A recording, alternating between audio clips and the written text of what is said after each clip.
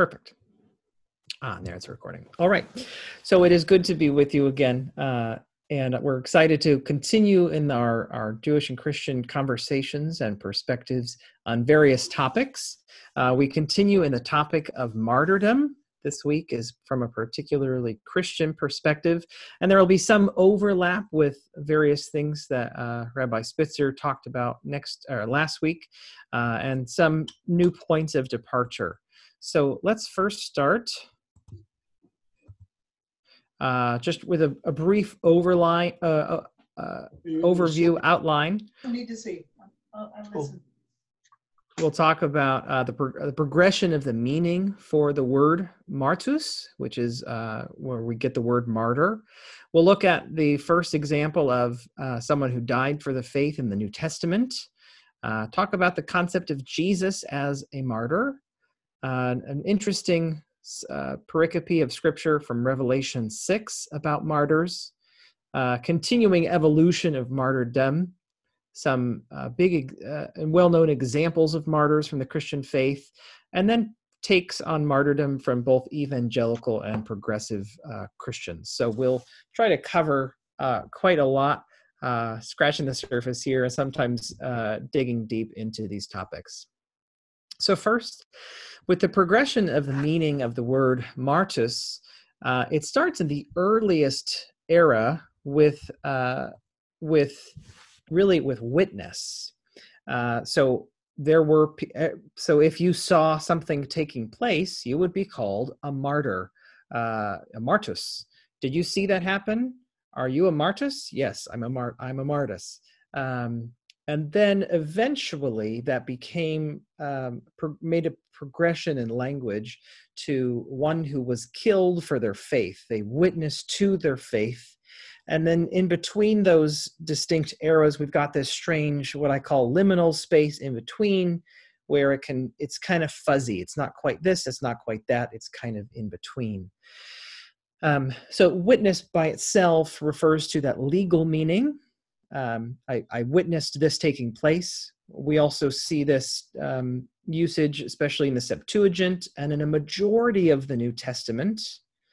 Then moving on to one who was killed, we see that in early Christian literature and is retroactively applied to those who were killed for their faith. And that in between time, when it's not quite one or the other, but kind of both, we see that being used in the book of Acts and Revelation. So martus as a witness, this was pretty much in a legal aspect. So witnesses give evidence in a trial, and so to give some substantiation for legal transactions, for confirmation in the finalizing and signing of agreements. That is the earliest understanding of martus. But then even within that idea of witness, there is a slight progression beyond a legal sphere to the wider world of public and private relationships. And at a certain point, there is just at the edge before it starts to make the transition later to our modern day understanding, there is this sense of martus as the proclamation of views or truths of which the speaker is convinced. So rather than I saw this taking place, and that makes you the martus. In this case, martus means I believe this is true. I didn't see it with my own eyes. I wasn't there in the flesh, but I believe this to be true. And that is the understanding for Christian martus, that they didn't necessarily see something take place, but they are convinced of its truth. So continuing to talk about martus in the earliest tradition, we see, and there's some related words here. Sometimes I'll say martus, sometimes I'll say martyria. They all go back. They're kind of the same words, kind of a word family. They overlap. Like martyr and martyrdom are related, so these Greek words are related as well. We see in the Septuagint, which is, for those who may not know that term, that is the Greek translation of the Hebrew Bible. And in the Septuagint, the noun martyria occurs about a dozen times, rendering the Hebrew word aid, as in Exodus 20, you shall not bear false witness against your neighbor. So you shall not bear false martyr or aid against your neighbor. But there's this strange time in which anytime we talk about translations of the scriptures, translations of anything, there's always some funny things that take place. And one of them is around this word, because from the word aid, meaning witness, the translator saw, oh, moed, that must be like witness or testimony. It must be a related word. But it was so in translation process, there was actually an inaccurate rendering of it. And so when they started talking about the Ark of the Covenant, the tent of meeting, I'm jumping ahead here. In the Hebrew, it was Ohel Moed, but in the Greek, they translated it as Teskenan to Martyrion, the tent of testimony. So it's a slight difference. But what's interesting about this is that the Hebrew phrase implies the tabernacle is where the Lord wished to meet his covenant people. But the Greek rendering has its own logic, since the tabernacle is the place where the tablets were kept. Tablets of the testimony were kept. And this all comes from the New International Dictionary of New Testament Theology and Exegesis. And yes, the Ark of the Covenant here as well is referred to as the box of the testimony, or the box of the martyr, right? Similar words being used here, of course, in the earliest sense of testimony and witness, not in our modern sense of one who died for their faith, but just interesting usage here. Now moving on to Luke and Acts. So Luke was one of the evangelists, one of the four evangelists. That means gospel writers, telling the stories of Jesus. But Luke did something special. Luke also composed the book of Acts, detailing beyond Jesus's earthly life, and he talks about the life of the early church. And he says at one point near the end of Luke, you are witnesses of these things. You are, again, martyria of these things. So I'm just going to read this. For Luke, the witnesses are those who have been commissioned by Jesus with the proclamation of the message of the kingdom. They are more precisely defined as witnesses of the resurrection of Jesus and his deeds. Thus, Luke is no longer using the word martus for witnesses of facts, but specifically for those who are eyewitnesses of the risen Lord, and who by this very qualification are authorized as his witnesses among the nations. And it soon becomes clear that the way of a witness is a way of rejection, suffering, and possibly also of death. So here's a furthering nuance of the earliest understanding. This is that strange middle space, the liminal space. Martyr starts to take on, and witness starts to take on this idea of witnessing to, being eyewitnesses of the risen Lord. So those who were witnessing Jesus's resurrection, they were, there was a slight distinction. Yeah, you might be witnesses in a legal context, but here there's a special group of people who have witnessed the resurrection. And of course, that moves us on to Luke's second book, the book of Acts, chapter 6, where we read about the first, really the first person who died for the Christian faith in our tradition, and that is Stephen. So Stephen, full of grace and power, did great wonders and signs among the people. You can read all this at a later point, but essentially he got into a disagreement with some folks in the synagogue, and they ultimately confronted him, seized him, and brought him before the council. So that's Acts chapter 6. And then jumping ahead to Acts chapter 7, when those in the council heard all of these things that Stephen had said, they became enraged and ground their teeth at him. But filled with the Holy Spirit, he gazed into heaven, saw the glory of God, and Jesus standing at the right hand of God. Look, he said, I see the heavens opened and the Son of Man standing at the right hand of God. So you see in this picture here, this is Stephen looking up into heaven, seeing God the Father, Jesus the Son at God's right hand. But they covered their ears, and with a loud shout all rushed together against him. They dragged him out of the city, began to stone him, and the witnesses laid their coats at the feet of a young man named Saul. While they were stoning Stephen, he prayed, Lord Jesus, receive my spirit. And I have to wonder if in this rendering, you see in Stephen's right hand, there's this strange light emanating from it. I have to wonder if that refers to that very verse, receive my spirit. Then he knelt down, cried out in a loud voice, Lord, do not hold this sin against them. And when he had said this, he died. So this is traditionally the first story of someone who died for the Christian faith. And of course, this connection here, we can't overlook.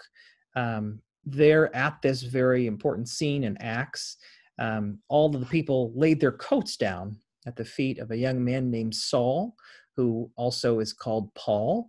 And just a few chapters later, we meet him, and he has a conversion experience, sees Jesus, meets Jesus on the road, and ultimately, Paul becomes one of the most prolific authors and writes a majority. If you're talking about numbers of books of the New Testament, he writes a majority of them. So coming back to this progression of the meaning, here we are in this liminal space in between where the word, actually, I should clarify with Stephen, at no point in this story, even though we would call him the first martyr, chronologically and Luke's day, the word martyr has yet to take on that full meaning of one who has died for their faith. And so he is not called a martyr in the modern sense. So there's that distinction there.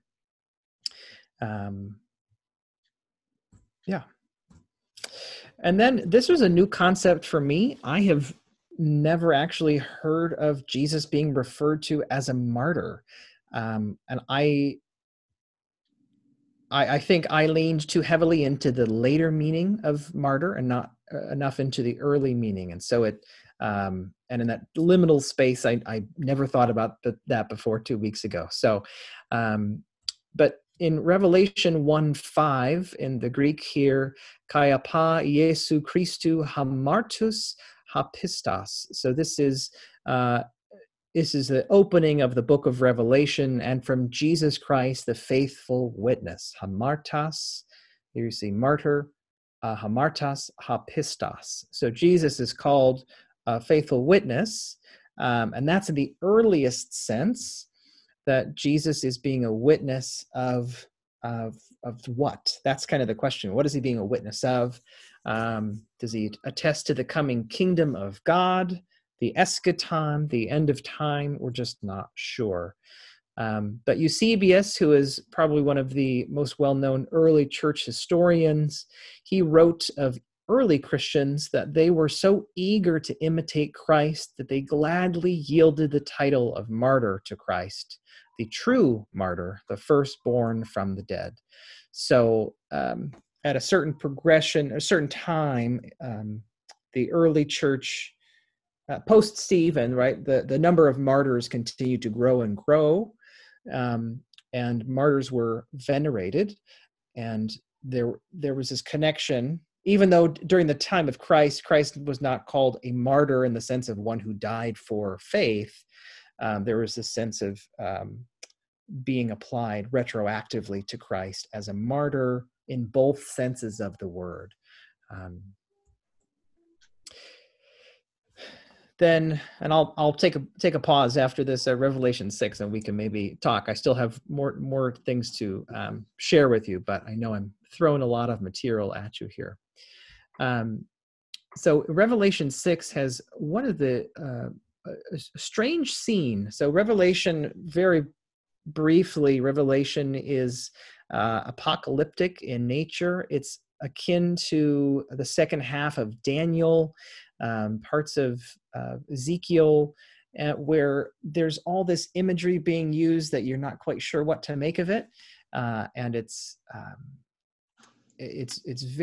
almost coded language, and yeah. So there's this talk of opening of the seals, and in Revelation 6. It says, when he, being Jesus, opened the fifth seal, I, the writer of Revelation, whose name is John, I saw under the altar the souls of those who had been slaughtered for the word of God and for the testimony they had given. They cried out with a loud voice, Sovereign Lord, holy and true, how long will it be before you judge and avenge our blood on the inhabitants of the earth? They were each given a white robe and told to rest a little longer until the number would be complete, both of their fellow servants and of their brothers and sisters, who were soon to be killed as they themselves had been killed. So it is this strange, it's this strange scene. There's this beauty to it, but it's this violent beauty. It's quite hard to really figure out where to land on this passage. Those who had died for their faith, not yet really being called martyrs, by the way. That's a retroactive title we're giving to them. But those who had died for their faith are given this special place of prominence. This scripture is outlining here, saying that they are there below the throne, the altar of the souls of those who had been slaughtered by the word of God. So they're there at the throne in heaven, have this special place. They're specially together, separated from the rest. So how about we pause there for a moment and see if anyone has any questions or thoughts so far. It looks like I don't think I have ability to. I see Ed Irving lifting up a finger. I'm not surprised. Can you unmute yourself, or maybe Julie can? There we go. There we go. When you were talking about Acts 7, yes, you said that Stephen had seen the Son of God next to God. So he saw God? So the passage says, where was it there? So he saw the glory of God and Jesus standing at the right hand of God. So if I would imagine that they're not claiming that a human in the flesh is actually beholding God. Instead, that Stephen beheld the kavod Adonai, right? The glory of God. Okay. So so how do we understand that? Maybe that's the brightness around God, but we can't really see God because we know from Exodus no one can see God and really live, even though he's at the point of death. So is he? I don't know. But I would imagine that what Luke is really getting at there in that verse is saying he's not really seeing God the Father from the Christian understanding. He's seeing the glory around God, and then seeing Jesus off to God's right. Thank you. Yeah, of course. Any other, Rabbi? Just as a flight of fancy on that conversation, going back to the Exodus thing where it suggests that you can't see God's face, it really talks about a predicate God. You see what God causes to have happen. So from a Christian point of view, if you believe that Jesus died and was resurrected and is now up in heaven, then what you're seeing is the predicate of God. You're seeing something that God caused to happen that is really miraculous. And I think from that standpoint, we could say it is, as you said, kavod Adonai. And by the way, kavod Adonai or speaking in Greek is a clerical way of keeping people from knowing what the hell we're talking about. Yeah, sometimes. But it's good. It's good. It's very It's good. good. It's good. Can I So, throw just an observation? absolutely. Obviously, the New Testament is something that is not something that I'm really immersed in, and I from our clergy groups, it's always interesting to sit with individuals for whom it's a primary text, and to hear what it means to them and to see how it impacts them, and so on and so forth. One of the things that you were talking about with regards to Stephen Martyr, to Stephen, whom we now call Stephen Martyr, is the story that is told about Stephen is almost a typology of the crucifixion of Jesus. As Stephen is about to die, he says, "Forgive them, Father, they don't know what the hell they're doing." Yep. Right. And we have to remember that much of Hebrew Bible and Christian Bible really is written as typologies, is not written as actual history. So when you're talking about the evolution of the term martyr, one of the things that we're talking about is the evolution of the symbols that represent our faith. And I think that's really very, very important. It's important for Jews to understand, and I don't mean this with any lack of charity, but some Jews find it very difficult to understand how Christians can believe in the story of Jesus. It doesn't make sense to us. Sure. And yet we play short shrift with our relationship with our neighbors if we don't try to at least appreciate how deeply and how meaningful that is to them. So that's my comments. Yeah. So it's returning to your conversation regarding Stephen, comparing the story of Stephen and Jesus's deaths. There certainly are parallels there. When Jesus says, "Father, now receive, my spirit," and Stephen says the same, and there are many similarities there, and it's hard to know. To your point, Rabbi, it's hard to know at what point are those connections being made after the fact, typologically, to really underscore and highlight the similarities. Or is it that they actually took place and Stephen really knew the story and knew what Jesus said and was, in his death, he was thinking of what Jesus said? It's hard to know if it's being done after the fact or if it's true to the historical narrative, but it's what we've got. So, okay, if there's no other questions, I don't see anything else. I don't see anything in the chat, so I'll get back to sharing. Where is it? There it is. So the concept of martyrdom then evolves, and this is beyond. This is with the sense of martyrs, those who are killed for their faith. That really does evolve, because those who have been martyred are venerated as having sacrificed the most for their faith, and as I read a moment ago, they retain this special place in heaven, so says Revelation chapter 6. And those who are left behind, those who did not die, have not died as martyrs yet, perhaps, they view that as a high achievement, something even to perhaps strive for. And there are stories of putting Christians in the early days of the church putting themselves in harm's way, so as to perhaps be most honored in the afterlife. It gets a little strange there. And so the group of martyrs, back to Revelation 6, martyrs form this exclusive club of heroes of the faith. And now we'll talk about in just a moment, almost all of the early apostles who are Jesus's closest disciples, almost all of them are killed for their faith, and many more in the years after. And it's especially after Jesus's ascension, right, which starts the book of Acts and the early church era, prior to the time of Constantine, which Constantine embraced Christianity, and so the embracing of Christianity changed the dynamic between empire and faith. And so in that middle time of about 200 to 300 years, there were a large number of Christian martyrs.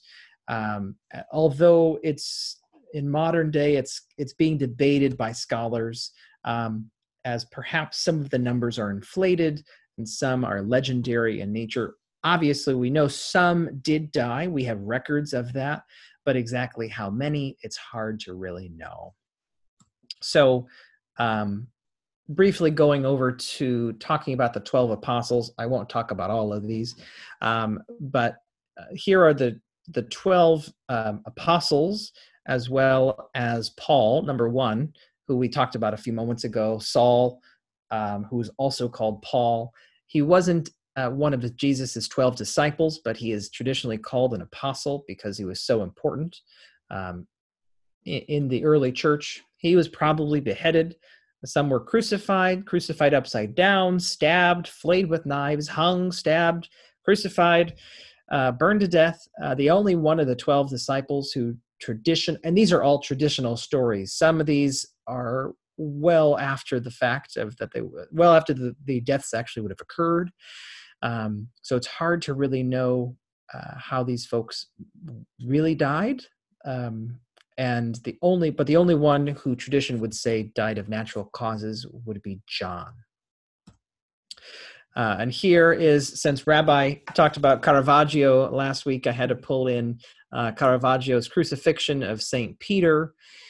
And what's interesting about this, if you see, he is being put onto a cross, but the story of Peter, who was one of Jesus's closest disciples, when he was going to be crucified, he said, that's okay. That's okay. Sure. Go ahead and crucify me, but I don't want to be crucified like Jesus was crucified. I want you to hang me on the cross and hang the cross upside down, which is his way to say, I am not worthy to die in the same way as Jesus, my Lord. If you're going to kill me this way, I want it to be different.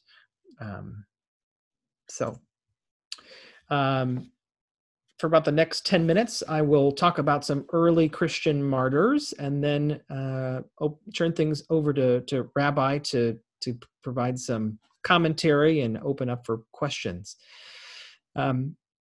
After Stephen, recorded in Acts 6 and 7, after his martyrdom, probably the next martyr who we really have his story was Polycarp. And I'm going to scan this. This is all there. And these PowerPoint presentations, I'm glad to share. So if you say, I didn't catch that, I want to see that again, just shoot me a message, and I'm glad to share these with you. So Polycarp lived at the end of the age of the original apostles. So we had Jesus, we had the apostles, all of his disciples and students. And when they were being killed and dying out, Polycarp was on the scene, and he really helped to make that critical transition to the next generation, the second generation of believers. But he did not know Christ in the flesh, so but he believed and was a bishop. It's the tradition says that he was actually a disciple of John, the very John that died of natural causes. So it's hard to know. But very late in life, at the age of 86, for some reason, we don't quite know why, he was arrested by Roman officials, and his friends pleaded with him to go into hiding and to flee, but he said he went off and prayed and received some sort of vision, so the tradition says, and whatever he saw or heard, we just don't know. But what he reported was, I must be burned alive. Roman soldiers discovered where Polycarp was, came to his door, and Polycarp said, God's will be done. And the soldiers came in. He was escorted to proconsul Statius Quadratus, who interrogated him. They had an interesting conversation back and forth. Quadratus lost his temper and threatened Polycarp, saying, you're going to be thrown to the wild beasts, burned at the stake. And Polycarp just told Quadratus that while the proconsul's fire lasts a little while, the fires of judgment reserved for the ungodly, he slyly added, cannot be quenched. Polycarp concluded, "But why do you delay? Come, do what you will." So soldiers grabbed him to nail him to a stake, but Polycarp stopped them, saying, "Leave me as I am. That is, don't nail me to the stake." And he says, "For he who grants me to endure the fire will enable me also to remain on the pyre unmoved." So he's standing there on the here near the stake. The fire is about to be lit, and he says, "Don't even bother nailing me here, because this is where I'm supposed to be." So he prays aloud, the fire is lit, his flesh is consumed. And this is a strange line, but the chronicler of his martyrdom said that it was not as burning flesh, but as bread baking, or as gold and silver refined in a furnace. So that was the experience of one of the chroniclers, one of the witnesses to the martyrdom here. Probably smelled it. Yeah, which is a funny thing. So, and the account concluded of that chronicler saying that Polycarp's death was remembered by everyone, even spoken of by heathens in every place. And one more point while I'm there, and it's a little later, but Tertullian, who was an early church father, wrote also that the blood of the martyrs is the seed of the church. And so to that last line, that Polycarp's death is remembered by everyone, that's part of, at least from a Christian understanding, that's part of the reason that martyrdom is allowed to take place, because it gives those around a sense that this is something worth dying for. And so Tertullian's later phrase of the blood of the martyrs is the seed of the church. When martyrs are killed, those around witness and understand that this is a faith worth dying for. And so the church grows. And that's what early martyrs would say is part of the reason it's worthwhile to allow oneself to be martyred, not just to be in this exclusive club, but so that the church might grow, others might come to faith. So moving on to Saints Felicity and Perpetua. So here they're here in an icon here, and Saint Perpetua kept a diary during her last days while she awaited execution. Her diary is one of the oldest, most reliable histories of a martyr's suffering, after, that is, Polycarp. And it was passed down to encourage other Christians to witness to the world with their lives, going back to Tertullian's point from just a moment ago. And the account records that in Carthage, Africa, in the year 202, when Emperor Severus issued an anti-Christian law, right? This is before Constantine. It's in that the age of the martyrs, right? In the year 202, he was forbidding anyone to be baptized, forbidding anyone to become a Christian. And so Perpetua, here depicted in the green, lightish blue-green, she was 22 years old. She was a catechumen, which means that she was studying to become a Christian. She was also the mother of an infant child, and this is where the story gets a little sad. And but she was arrested with 4 other catechumens, including Felicity, here behind her in the red, who is her slave woman, who was about to give birth to a child. All were tried and sentenced to be thrown to the wild beasts in the amphitheater during a national holiday, and their deaths would be scheduled along with sports events and various games. Perpetua's father was a wealthy pagan, and he pleaded with her to offer sacrifice to the pagan gods so she could go free, but she refused, saying, "Father, do you see this water jar, or whatever it is standing here? Could one call it by any other name than what it is? Well, in the same way, I cannot be called by any other name than what I am, a Christian." While they were awaiting death, Perpetua and her companions were baptized, another thing against the law here. And shortly before the execution, Felicity gave birth to a baby girl. During childbirth, she cried out in pain, and someone hearing her asked how she would ever endure the suffering of martyrdom. And she replied, "Now it is I who suffer what I am suffering. But then there will be another in me who will suffer for me because I will be suffering for him." And as I read that line, it did make me think of the Shadrach, Meshach, and Abednego, right? It's the being there's someone else there in the fire with them. And on the day of their execution, the martyrs left their prison, quote, joyfully as though they were on their way to heaven, and entered the arena where they were killed before the cheering crowd. Perpetua and Felicity were beheaded, and the others were killed by wild beasts.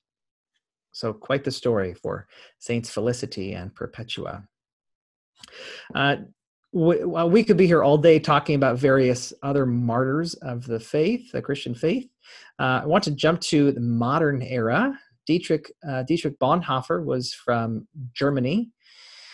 And of course, after the defeat of World War I, the subsequent economic depression, Hitler appeared to be the nation's answer to prayer, to most Germans. But one exception was theologian Dietrich Bonhoeffer, who was determined not only to refute this idea, but also to topple Hitler, even if it meant killing him. He was a part of a group called the Confessing Church, along with Karl Barth and Martin Niemöller. Martin Niemöller is the one who penned that famous little, it's not a poem, but first they came for the communists, and I wasn't a communist, so I didn't say anything. And then they came for me, and there was, that whole thing. Martin Niemöller is most well known today for that. And the Confessing Church put together a document essentially refuting the claims of the church, the German church, which was very much in support of the Nazis. But there was the Confessing Church, which denounced what the majority church was really supporting at the level of the government. And Bonhoeffer taught pastors in an underground seminary, right? So he's part of this Confessing Church. He's not part of the larger German church. He's part of this Confessing Church. And he teaching pastors in an underground seminary called the Finkenwalde. And after it was closed, he began to change his strategies. And he had been a pacifist, but kind of changed gears and started by signing up to be part of the German Secret Service, serving as a double agent. He became part of a plot to overthrow and later to assassinate Hitler. Bonhoeffer, though, was never at the center of these plans. Eventually, his efforts, mainly his role in rescuing Jews, was discovered. And in April of 1943, he was put into Tegel prison, spending 2 years there, eventually being transferred to Buchenwald and then to the extermination camps at Flüssenburg. And in April of 1945, 1 month before Germany surrendered, he was hanged with 6 other resistors. And the interesting story, a decade later, a camp doctor who witnessed this hanging described the scene, writing this: "The prisoners were taken from their cells, the verdicts of court-martial read out to them. Through the half-open door in one room of the huts, I saw Pastor Bonhoeffer, before taking off his prison garb, kneeling on the floor, praying fervently to his God. I was most deeply moved by the way this lovable man prayed, so devout and so certain that God heard his prayer. At the place of execution, he again said a prayer and then climbed up the steps to the gallows, brave and composed. His death ensued in just a few seconds. In the almost 50 years that I have worked as a doctor, I have hardly ever seen a man die so entirely submissive to the will of God."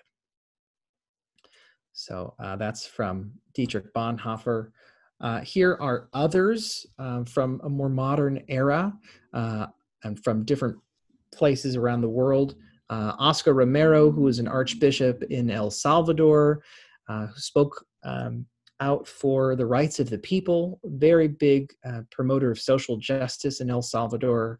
And he was criticized many times by the powerful forces in El Salvador. And he was ultimately shot while in the middle of celebrating the Mass in this church service, and he was martyred in 1980. Just a few years ago, there were the group now called the 21 Holy Martyrs of Libya.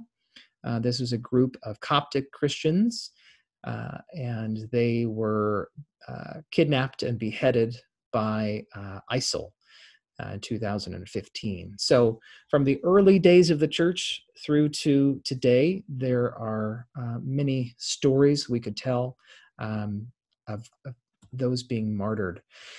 I'll briefly mention these and then pass things over to Rabbi. That this is from both. This is from more evangelical corner of the church, an organization called the Voice of the Martyrs, a nonprofit organization dedicated to serving the persecuted church throughout the world today. Those who are Christians, but the governments may not want them to be Christians. And it was founded in 1967 by Pastor Wurmbrand, who was imprisoned in Romania because of his faith. And they were eventually ransomed out of Romania and thereafter established a global network of missions, of which the Voice of the Martyrs is a part.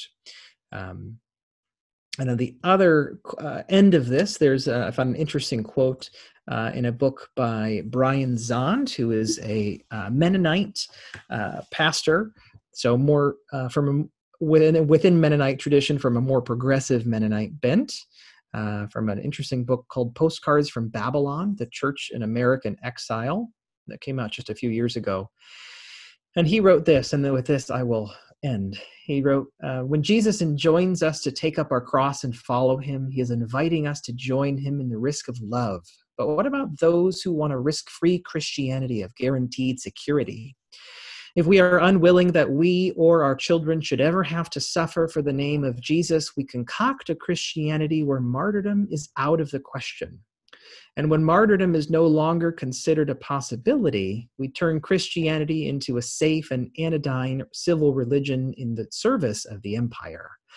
This is not the risky and robust Christianity of Peter and Paul, of Perpetua and Felicity, of Dietrich Bonhoeffer and Oscar Romero. For the Christian, martyrdom is always on the table. We signed up for the possibility of martyrdom with our baptism. In fact, in our baptism, we have already died with Christ. But because the one who was crucified, forgiving his enemies, is the King of glory raised from the dead, Christians believe that no matter what darkness and hate may do, in the end, light and love will win.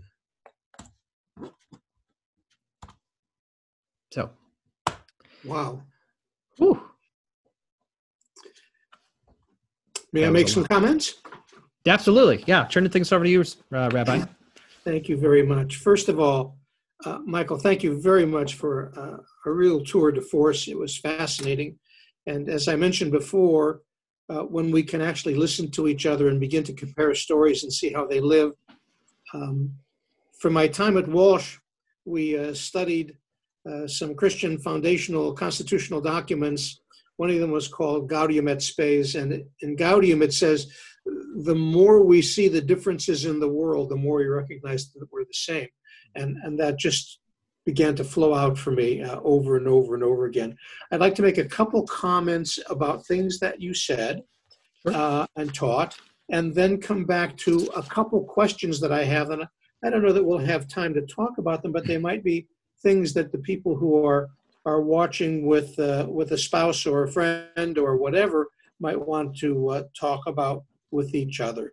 The first thing that jumped out at me so clearly is when you were talking about the 12 apostles, the 12 martyrs of the early church.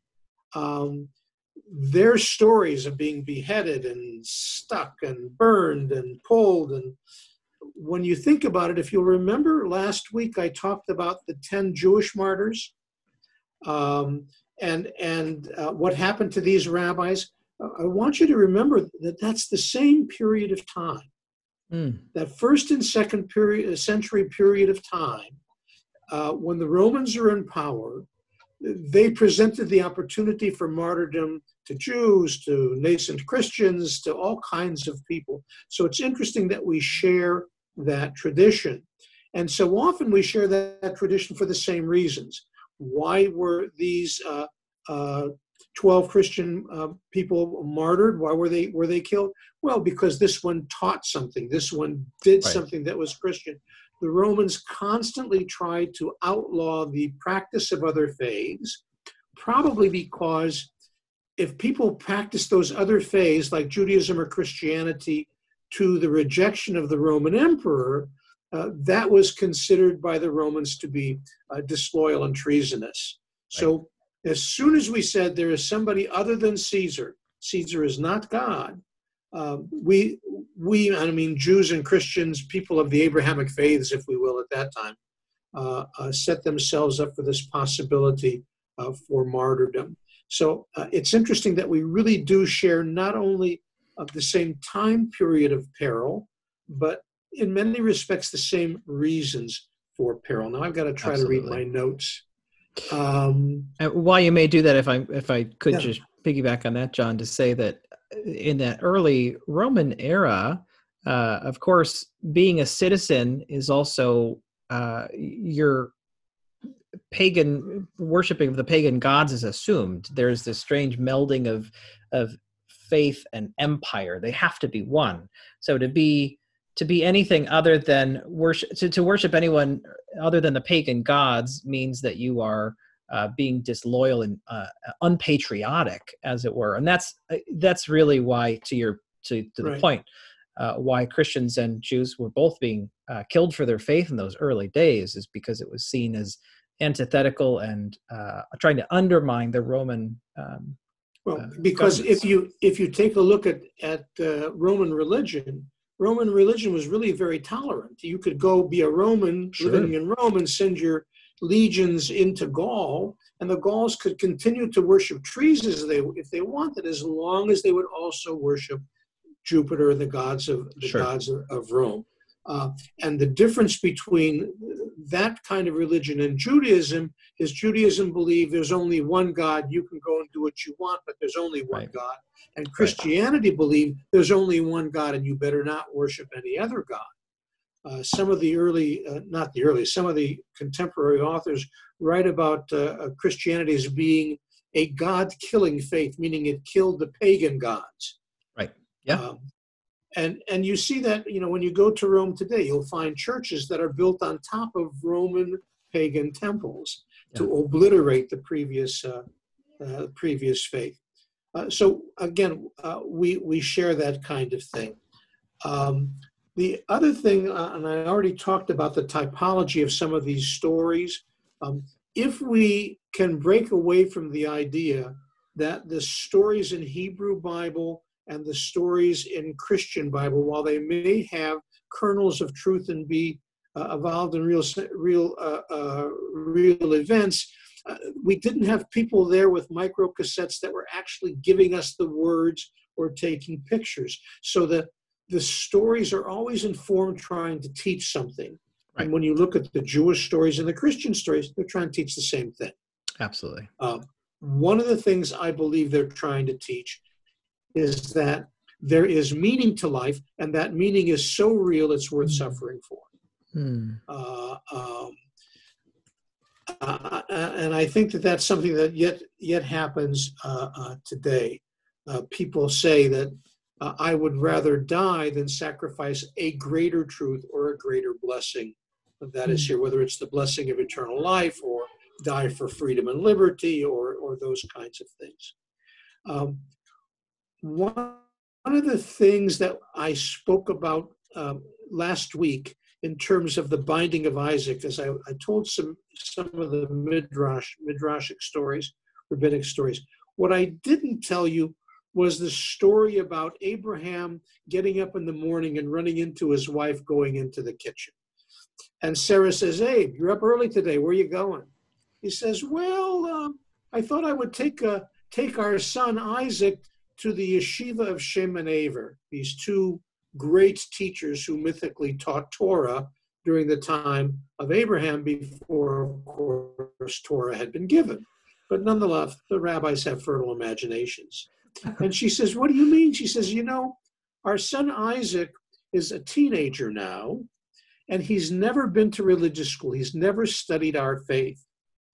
And she says, well, I'm a little nervous about this, but if you're going to take him to go to Sunday school, please go ahead. All right, I've minimized the story a little bit, but what's the point of the story? The point of the story is that religious education and truth is dangerous. When you come to an ultimate truth of God who creates all, who unites all, who demands certain kinds of behavior, and so on and so forth, you will run afoul of people in this world who either have different beliefs or have a financial stake or a political stake or an ego stake in things, and your religious faith can be dangerous. And that's what we see with all of these martyrs. The requirements of our faith sometimes causes us to put ourselves in literally mortal peril. Because of the time, I want to ask or just raise a couple questions. I have it written down here as martyrdom questions. And there basically are, I think, 4 or 5 of them. The first question is, what is the motivation for people to sacrifice their lives as witness? We've given a whole bunch of motivations before. One of the earliest ones, when I talked about Hannah and her 7 sons from the Maccabees, just before that story is the story of an old Jewish man. And he was a very pious man. And he had lots of friends amongst the Jews and also amongst the Gentiles in the area. And when the soldiers came and said to him, will you please eat pork? And he said no. His friends came to him and they said, why don't you just pretend to and you can get off? They won't kill you. They won't hurt you. And his answer was, I'm a guy of 80 or 90 years old, whatever the age was, and I've lived a pious life all of this time. If I were to die now, what would the young people say about my belief? They would say, it was phony. It wasn't real. We don't have to learn from it or follow it or emulate it. And so because he wanted to teach that lesson about the power of his faith, as you said, that he witnessed that it was true, he gave up his life instead. So we can ask questions about what are the motivations. Some of the motivations, it was very interesting what you said before, that there were people who sought martyrdom. Let's go into battle because if we're lucky, we'll be killed. That's an interesting motivation to me, which raises another question. And the other question has to do with the distinction between martyrdom and suicide. It's a very, very difficult thing. The rabbis dealt with this when we talked about Masada. Because suicide, the definition that we would use is the willful destruction of the image of God in oneself. I know that I am God's creation, but I willfully will destroy that image of God within me. That's the greatest sin that the rabbis could think of. There are only a couple reasons why one would sacrifice their life in a situation like that: for sexual impropriety, to bow down to idols, and something else. I'll probably be confronted with that situation, and I won't remember, and I'll live.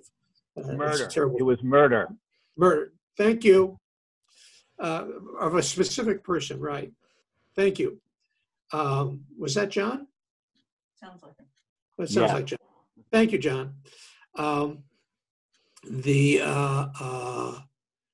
Therefore, on Masada, for example, the story was told through Josephus that you had people who picked lots and would kill everybody else, but only the last person, one last person, would actually commit suicide. So there's a question about what is the relationship between martyrdom when you have a choice, when they come to you and they say, eat pork or bow down to or do this or that or, and you choose willingly and knowingly to sacrifice your life. So that's a question to talk about, I think. Then we talked about relative good before. The last thing that I think I would mention here, or actually two other things. When you mentioned, Michael, beautifully, the connection between the Hebrew text of aid, to witness, and moed, as in the ohel moed, the tent of witness, tent of the presence, or the tent of meeting, and edut, which is testimony.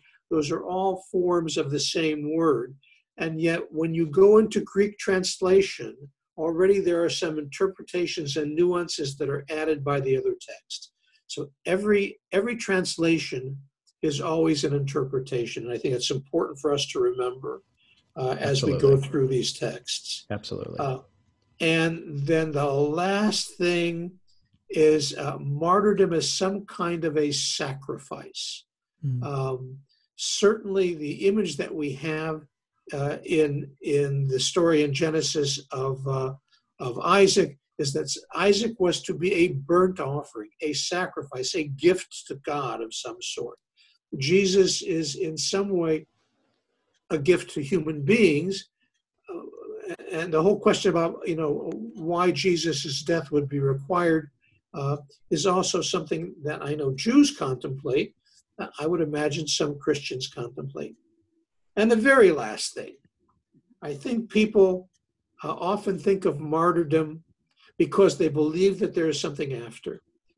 They have a strong belief that, we're a short time lived, but we're a long time dead. And therefore, Jesus must be resurrected for this to be worthwhile. If Jesus is still in the tomb, it's a political statement, and so on and so forth. But if he's resurrected, it's part of that divine mystery. I was reading before we started an article in this book called Contemporary Jewish Religious Thought. It's a big book. It's an expensive book, therefore it must have authority. It talked about the difficulty that modern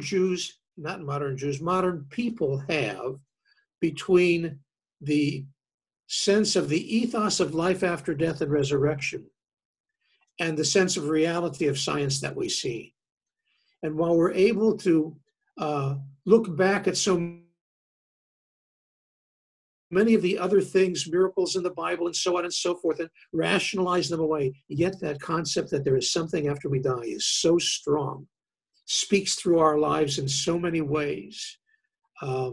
That to me is just a very, very interesting thing. So Michael, do you have anything else to say? Because I would like just to announce the next three things that we've got going. Sure. Well, do we have, it's already after 5 o'clock. I was going to say, do we have any questions? But we could have another session because this time Michael went too long. I was just, you had that last thing there. Oh, yes. So to your last point of hope for life after death. And I think I have a feeling, and maybe I will just speak for Christian martyrs and not speak for Jewish martyrs, but I think they're probably the same answer, that if we believe that there's nothing after death, I think there'd be a lot fewer martyrs. Yes, absolutely. Or almost nil. Somehow we've internalized this thing, no pain, no gain. Right. And that's just an interesting concept. Let me just tell people who are watching and listening that we have 3 additional Monday afternoon Zoom lectures planned. Next Monday, the 11th at 4 o'clock, Pastor Michael and I are going to do a session on the Olam Haba, the afterlife, about what Jews and Christians believe about that, what are the traditions about it, and what are the stories about it. And that really sort of is a connection with what we're doing today. So that should be an interesting and I hope fun discussion. And then on May 18th and June 1st, 2 Mondays separated by Memorial Day, we're going to be doing 2 sessions on incarceration. I'm going to do a session on the chaplaincy that I've been undertaking at Mansfield Correctional Institution with some of the words of the inmates who have participated in those programs. And then on June 1st, Chaplain Eric Harmon, who is an Anglican priest, he's a young man, fine young man, not that he wouldn't be a fine young man, he's a fine young man, is going to give a session on the theology of incarceration. Why is it that when our sages, our prophets, our martyrs, our disciples are in prison, that they write most, they find God, they find transformation in their lives? And he will be giving those. Those are 3 sessions that I hope you will think about.